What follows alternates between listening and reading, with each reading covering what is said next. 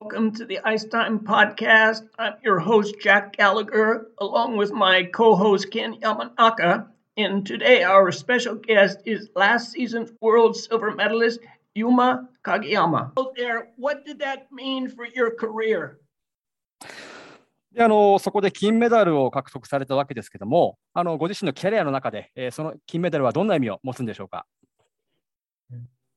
そうですね、ユースオリンピックは本当に人生に一度しかない貴重な試合で、出れる人も限られている。その中で、自分が日本代表として選ばれて、その中で実力で金メダルを勝ち取ることができたので、それは、とても自分の中で大きな成長だと思いましたし、個人戦だけではなくて団体戦としてもみんなで協力し合いながら銀メダルを獲得することができたので、本当にオリンピックならではの経験ができたかなって思います。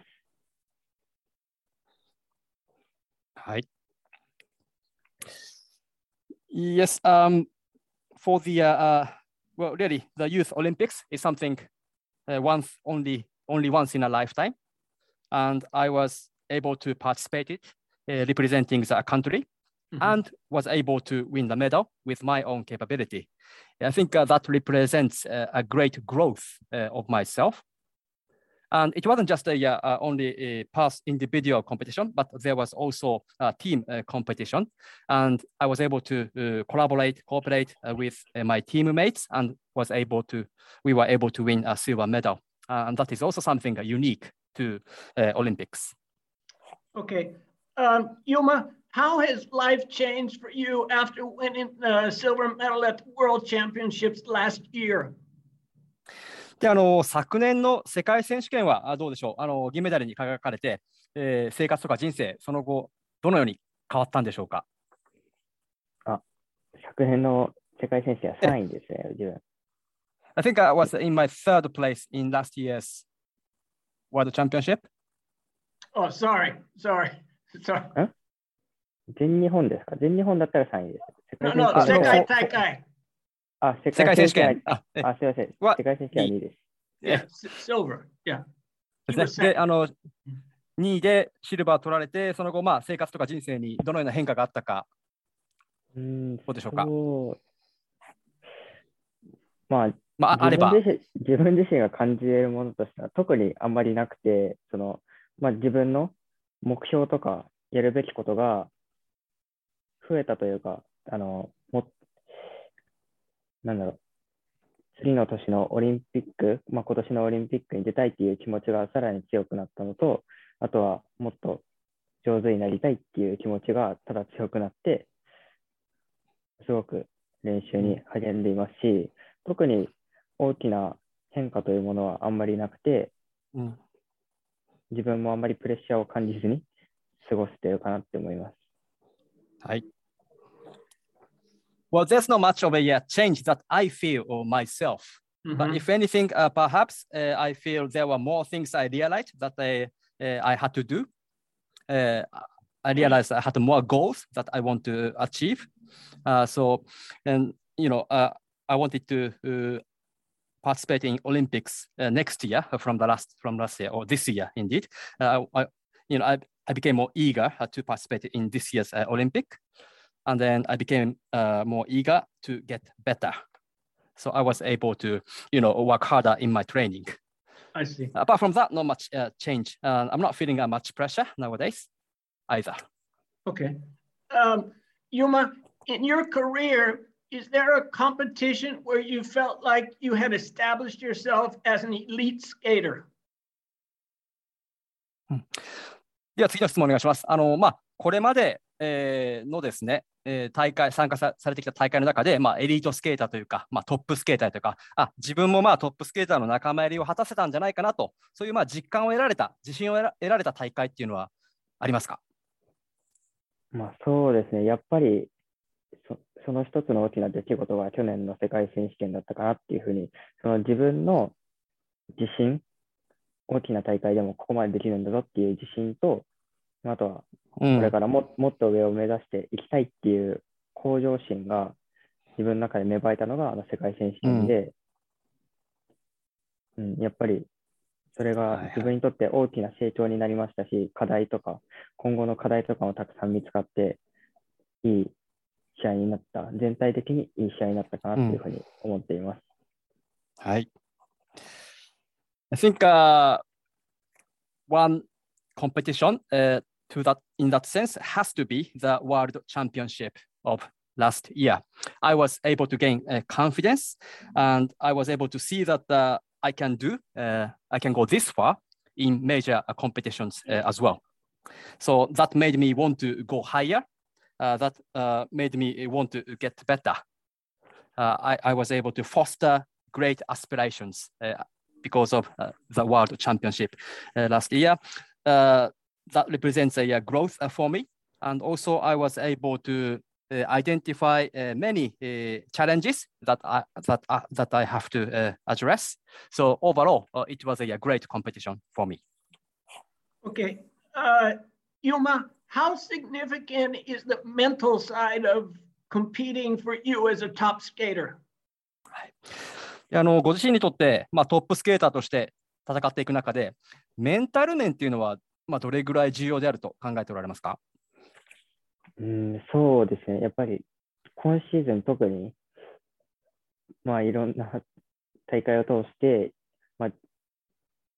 メンタル面、その練習ではできているものがやはり本番で緊張に負けて飛べなくなってしまうっていうことが多かったので、やっぱり自分自身を信じるっていうことの大事さとか、ポジティブに試合に向き合うっていうことはとても大事だと思いましたし、自分の中でメンタルはとても重要になってくる部分なので、そこを一番、と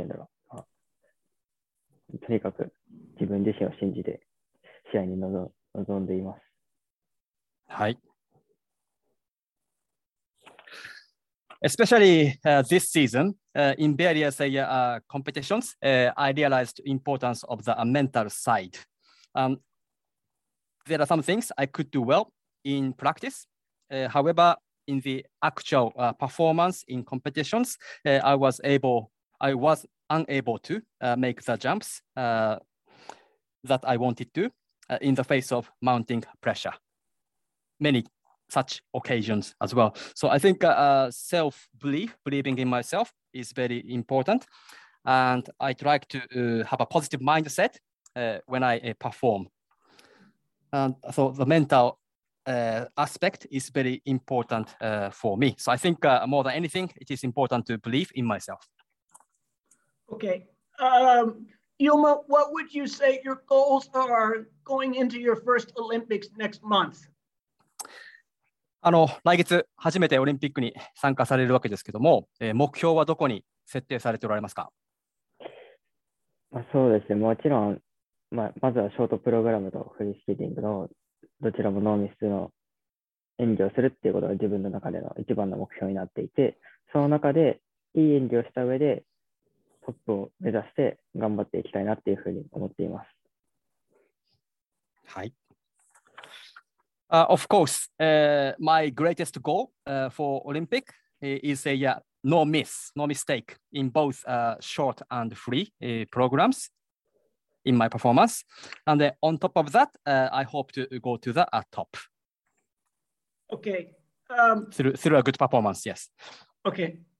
Japan has a good chance at winning a medal in the team event in Beijing. How important do you think that would be for skating in this country? オリンピック続けますけども、北京五輪には日本はチームとして、チーム競技でメダルが獲得ということも期待されています。日本のスケート界全体にとってですね、チームとしてメダルを獲得するということが、どういう意味で重要であると思われますかね。どれぐらい重要であると思われるでしょうか。そうですね。フィギュアスケートの団体戦はやっぱり夏の競技と比べてあまり目立っていないことが多くて、あまり注目されない、個人戦よりは注目されないことが多いんですけれど、今年メダルを取る可能性がある中でメダルを取って、いけたら、一気に団体戦の価値というか注目も上がると思いますし、とてもメダルは大事なことなので、メダルを取ることは大事なことなので、みんなで頑張っていけたらいいなっていうふうに思っています。はい。はい。Yes, when it comes to the team event of figure skating, it is not very conspicuous. It doesn't get much attention compared to, summer events, summer team sports in Olympics. It is the team event in figure skating in winter is not as well noticed as individual, figure skating events. So now we have a chance to win a team medal this time. And if we can, I think it will boost the value of team event in figure skating and also the level of attention that the team event gets. So I think in that sense, it's very important to win a medal. And then we will toil together for that. Okay. Yuma, who were your skating idols growing up? ありがとうございます。じゃあ次の質問お願いします。子供の頃というか、成長されていく中で憧れていた選手って誰でしょうか？そうですね。やはり一番最初というか、自分が初めてオリンピックを見たのがソチオリンピックからなので、その時の羽生結弦選手の演技だったり、浅田真央選手の演技にはとても衝撃を受けました。で、自分の、理想として思い描いてるというか、こういう味のスケーターになってみたいっていうのは宇野昌磨選手で、すごく、自分にはない持ち味を持っているというか、自分とは結構真逆のタイプのスケーターで、表現力もずば抜けて、スケーティング力もとてもあるので、すごく、そういう部分は憧れです。はい。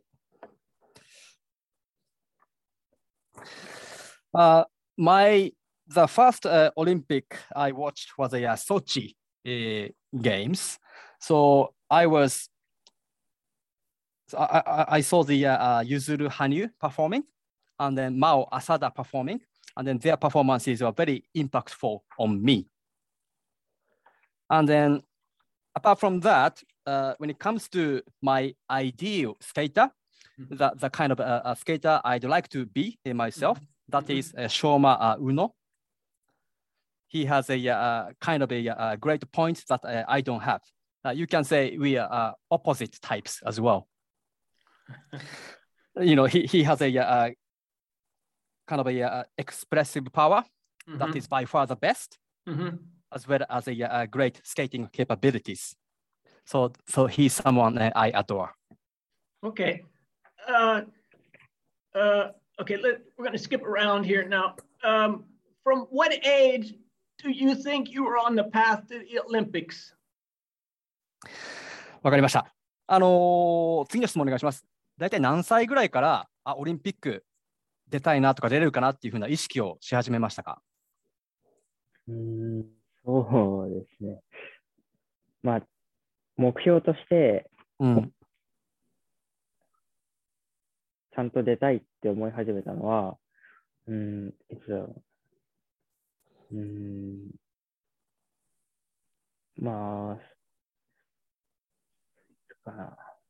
あんまり覚えてないんですけど、でも、ピョンチャンオリンピックの時は、やっぱり、日本人のワンツーフィニッシュ、とても、盛り上がって、自分でも盛り上がったのを覚えていて、自分もこの表彰台に登りたいなっていうふうにすごく思ったのを印象深く覚えていて、あとはそうですね、やっぱり四大陸選手権とか世界選手権を通して世界の広さを知って、そこでこの中でトップとしていつか戦ってみたいっていうふうに、思いました。はい。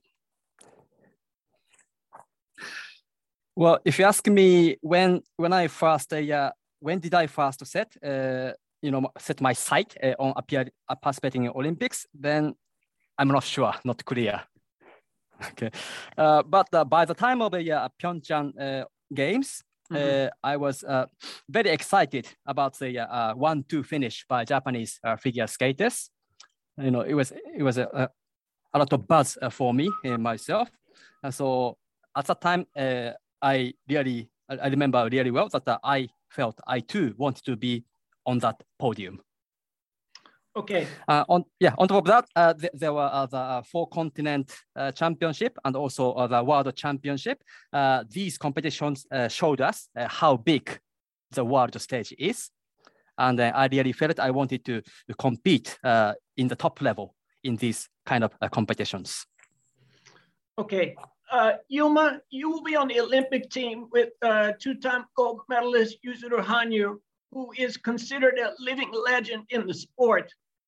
What have you learned and what do you admire about Hanyu after watching him skate for so many years? 北京五輪ではですね、五輪を現在2連覇中の羽生結弦選手、生ける伝説と言っていいと思いますけども、その羽生選手とチームメイトになるわけですけども、長らく羽生選手が滑るのを見てきてこられて、羽生選手から学んだこととか、羽生選手のこういうところがすごいなっていうのは何かあれば教えてください。そうですね。やっぱり競技者としてのそのオーラだったり、メンタルの強さだったりとかはすごくすごいなっていうふうに思っていて、あとは競技面以外でのその、人間としての立ち振る舞いだったりとか、そういう行動についてすごくやっぱりこれがトップアスリートなんだなっていうふうに思う部分はたくさんありますし、自分も、目の前でいろんなことを見てきて、いろんな勉強することができたので、あと何回滑れるかわからないですけれど、その中で自分がそのアスリートとしてのそういう部分をどんどん真似して、素晴らしい選手に一歩でも近づいていけたらいいなっていうふうに思ってます。はい。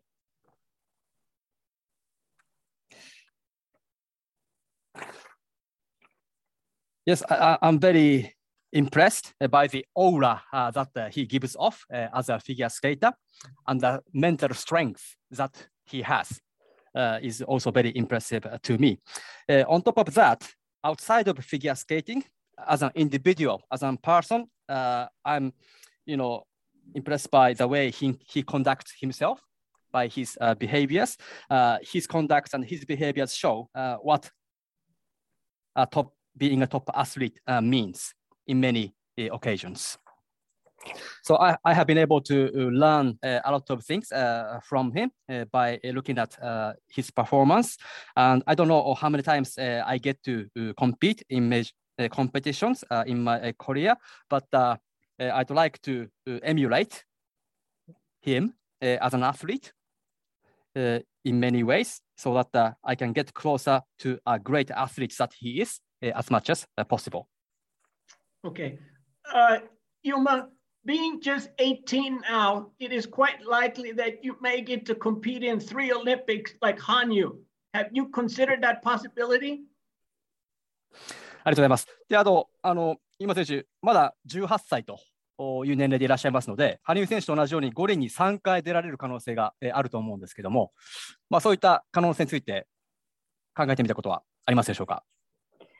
そうですね。あまりそうですね、目の前のオリンピックに今集中してたからそんな先のことまで考えたことはないですけれど、でも、自分がアスリートとして、フィギュアスケーターとして、動けるうちはもう、どんどん、そういろんな挑戦もしていきたいですし、もちろんオリンピックも3回出られるのであれば出たいなっていう気持ちがすごく強いです。はい。Well, I have to focus on the upcoming Olympic Games. So I really haven't thought that way, have to say, that far into the future, really. However, as an athlete, as a figure skater, as far as I can keep skating, I'd like to take up various challenges. And if I am able to participate in 3 editions of Olympics, yes, I'd love to do so. I feel very strongly that way.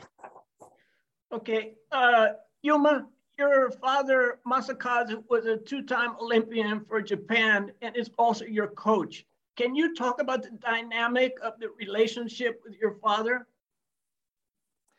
はい、お父様の正和さんも2回五輪に出場して、いらっしゃいます。で、ユマ選手のコーチでもいらっしゃるということで、親子関係についてどんな感じか少しだけお話しいただけますでしょうか。はい、なんだろう、本当に家では本当に家族として過ごしていますし、はい、リンクの上では、切り替えてコーチと生徒としてそういうしっかりとスケートを教えてもらっているので、そこの切り替えというものはできていると思います。はい。Well, really, at home, we are really family-like, if you like. However, on the link, we are on a different mode. We switch to a different mode, and we are a coach and a student. And then I am able to learn skating well from my coach. So really, the switching between being a family and a coach and a student is working well. Okay, Yuma, looking at your skating now, what area do you feel you need to improve in? はい、ご自身の今のスケーティングを、見られてみて、改善点はどんなところであるというふうに感じていらっしゃいますか？スケーティング。そうですね。プログラムの後半になってくると、疲れが出てしまって、結構ジャンプのことしか考えなくなってしまうからので、皆さんみたいに後半になっても美しいスケーティングができるように頑張りたいと思います。はい。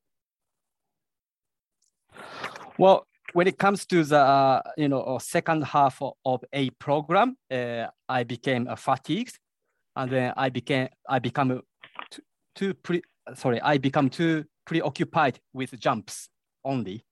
So I'd like to be like other figure skaters who can also continue thinking about skating in the second half of the program as well. Okay, Yuma, someday far in the future, you will retire from competitive skating. Do you think you will become a coach, choreographer, or commentator at some point? はい、ユーマ選手、遠い将来ではありますけども、いつかは競技生活から引退するという日が、来るわけです。コーチになると思われますか？振付師になると思われますか？それとも解説者になると思われますか？そうですね。そこまであんま考えたことないんですけど、でも、やっぱり、フィギュアスケートがやっぱり大好きなので、フィギュアスケート関係に関わることをしたいなっていうふうに思っています。プロとしてアイスショーに出たりだとか、コーチとしていろんなことを教えたりだとか、そういうものをしてみたいなっていうふうに思っています。はい。Well, I never really thought that far into the future, but I love figure skating. So whatever I do, I'd like to do something related to figure skating in the future. So that might be being on ice shows as a professional skater, or that might be teaching others as a coach. I see. Mm. Okay. Okay. Skating combines both athleticism and artistry. How important is the musical selection and choreography to the success of an elite skater? 次の質問お願いします。アスリートとしての能力と芸術性っていうものですね。アスリートとしての能力と芸術性の両方を必要とするのが、スケーティングだと思うんですけども、トップスケーターにとって音楽のチョイス、音楽の選択は、それから振り付けというものはどれぐらい重要であると思われますか？ですね。そうですね。フィギュアスケートをやっている以上、芸術性はとても大事になってくる。ので、自分に合った曲、プログラムを滑るっていうのはもちろんとてもいいことだと思いますし、いいことだと思うんですよ。はい、逆に今まで滑ったことない感じのプログラムとかで、自分の可能性を広げるっていうことはとても大事だと思ってて、今年のグラディエーター、フリーのグラディエーターとかは自分があんまり滑ったことない系統のプログラムだったので、最初はどういう風になるか全く想像がつかなかったんですけれど、試合をこなすたびに少しずつ自分の色に染まっていってる感じがして、いいプログラムになっているなって思うので、本当にできるうちにいろんな挑戦、プログラムとしてもいろんな挑戦をしていきたいなっていうふうに思ってます。はい。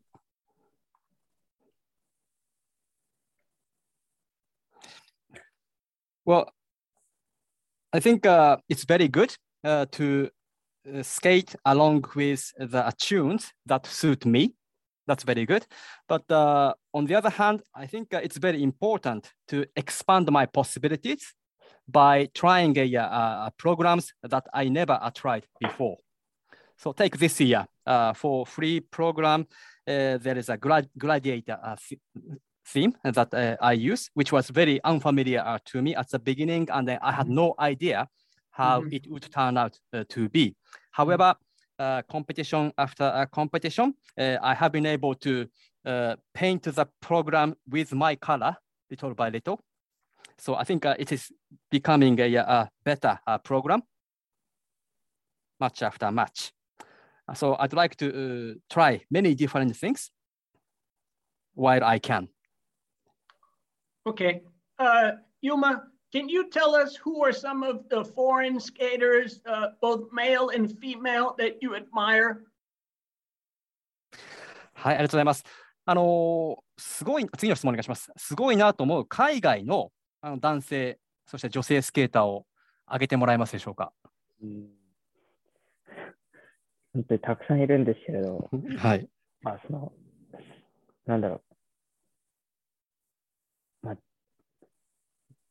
ジェイソン・ブラウン選手とかは、すごく、4回転は入れていないですけれど、すごくスケーティングだとか、あとは滑り、表現力、芸術的な滑りをするのがすごく上手で、すごく、自分もいろんな動画を見ながら参考にしたりしています。あとは、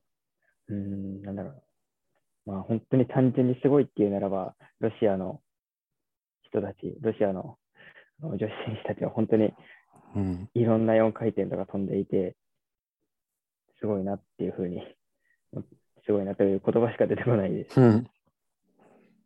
はい。Well, there are many.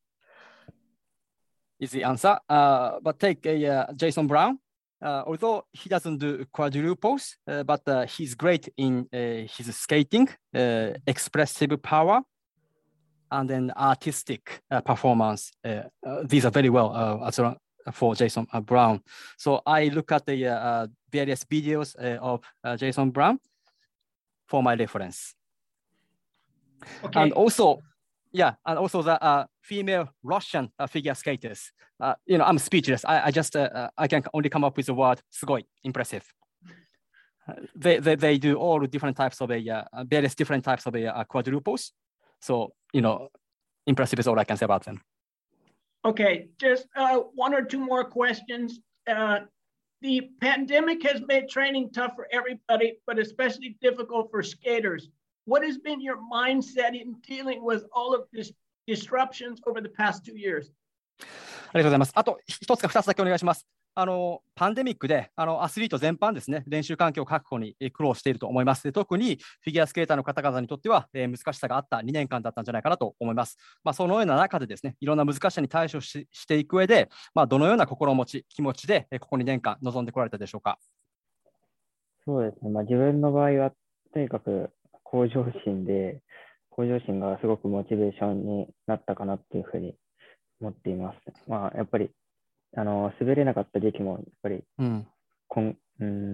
今よりもっと上手くなりたいっていう気持ちだったりとか、あとは、滑り始めたらどういう挑戦しようかなっていうふうに考えていたので、それが自分にとってすごく、